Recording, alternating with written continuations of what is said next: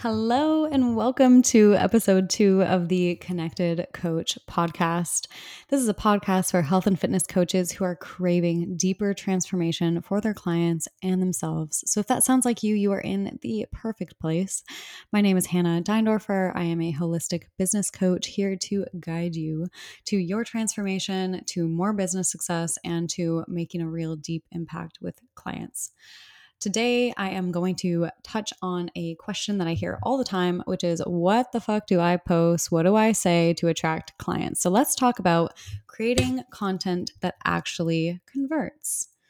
So trust me, I get where you are coming from. If you're asking yourself this question, you're probably in one of these positions. If you're asking yourself, what do I post to attract clients? You're probably either starting a new career in coaching and you're curious about what's the best strategy to grow your audience and your wallet. You feel me?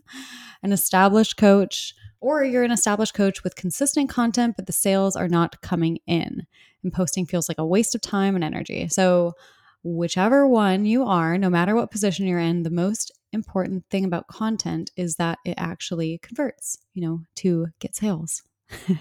What's the point, right? To keep building content and creating content if you see no return from it. It's great to get likes, but guess what? You can't take likes to the bank account. You can't take follows to the bank account. I don't care if you have 100,000 followers if you are not making any sales or learning anything about yourself in the process. So, if posting has you stuck, here are 3 tips to create content that converts. And maybe you'll start enjoying the process in the process. Maybe you'll start enjoying the process in the process. All right. Number 1, know your audience and their problems.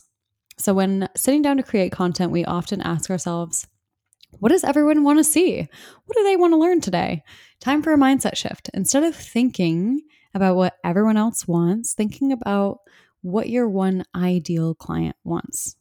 The reason that most posts don't stick is what I call the people pleasing effect. Wanting to people please everyone instead of what's right in front of you, aka know who you're writing for. Imagine that you're at coffee with your ideal client. Would you spend time talking to everyone else in the cafe? Like standing up on a table, preaching generic information to the crowd? Or would you focus on tailored advice for the client sitting right in front of you? I hope the answer is the latter. So write content with the coffee shop in mind. Sit down and focus on one person. Sometimes it can help to make a Word document detailing who this ideal client is, make a vision board with their picture and their traits. But really, knowing what these problems are is what's going to give you that inspiration to make content that relates to them. So pull up this document every time you sit down to create so you know exactly who you're speaking to. And now that your posts are narrow and focused, it'll have your audience saying, oh my gosh, it's like you read my mind. Amazing. Amazing. Number 2, connect to your vision. So once you know your coffee shop pal's problems, solve them. But first, you have to get crystal clear on your vision. What is the one overarching problem you're solving for the ideal client? That is your big picture vision. Under this umbrella are smaller, more specific problems to create content for. If your client's overarching issue is weight loss, a problem under the umbrella could be feeling like they don't have enough time to work out or they don't have enough money to eat healthy. Remember that the problem you're solving are specific to your ideal client. So create posts for those specific problems and tie them back into the big picture vision. So here's a simple way to do it.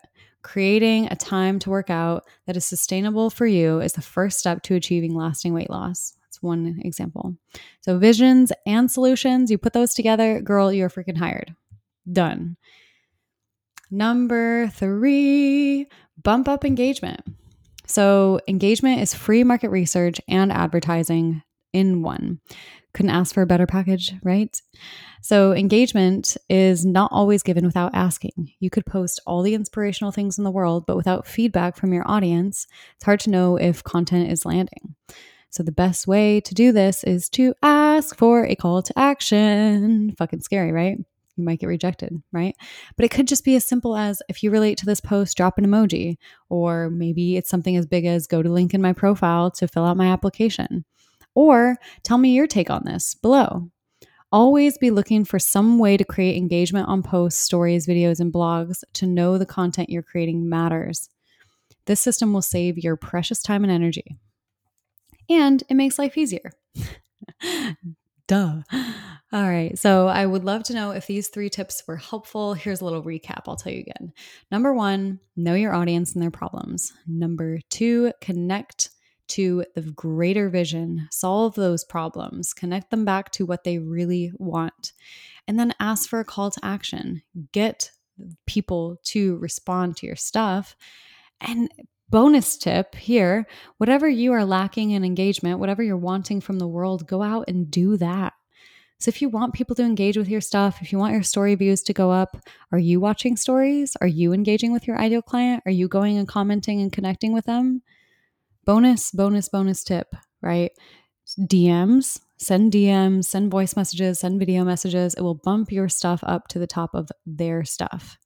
So I hope you love these tips. I will keep connecting with you, providing amazing, valuable content.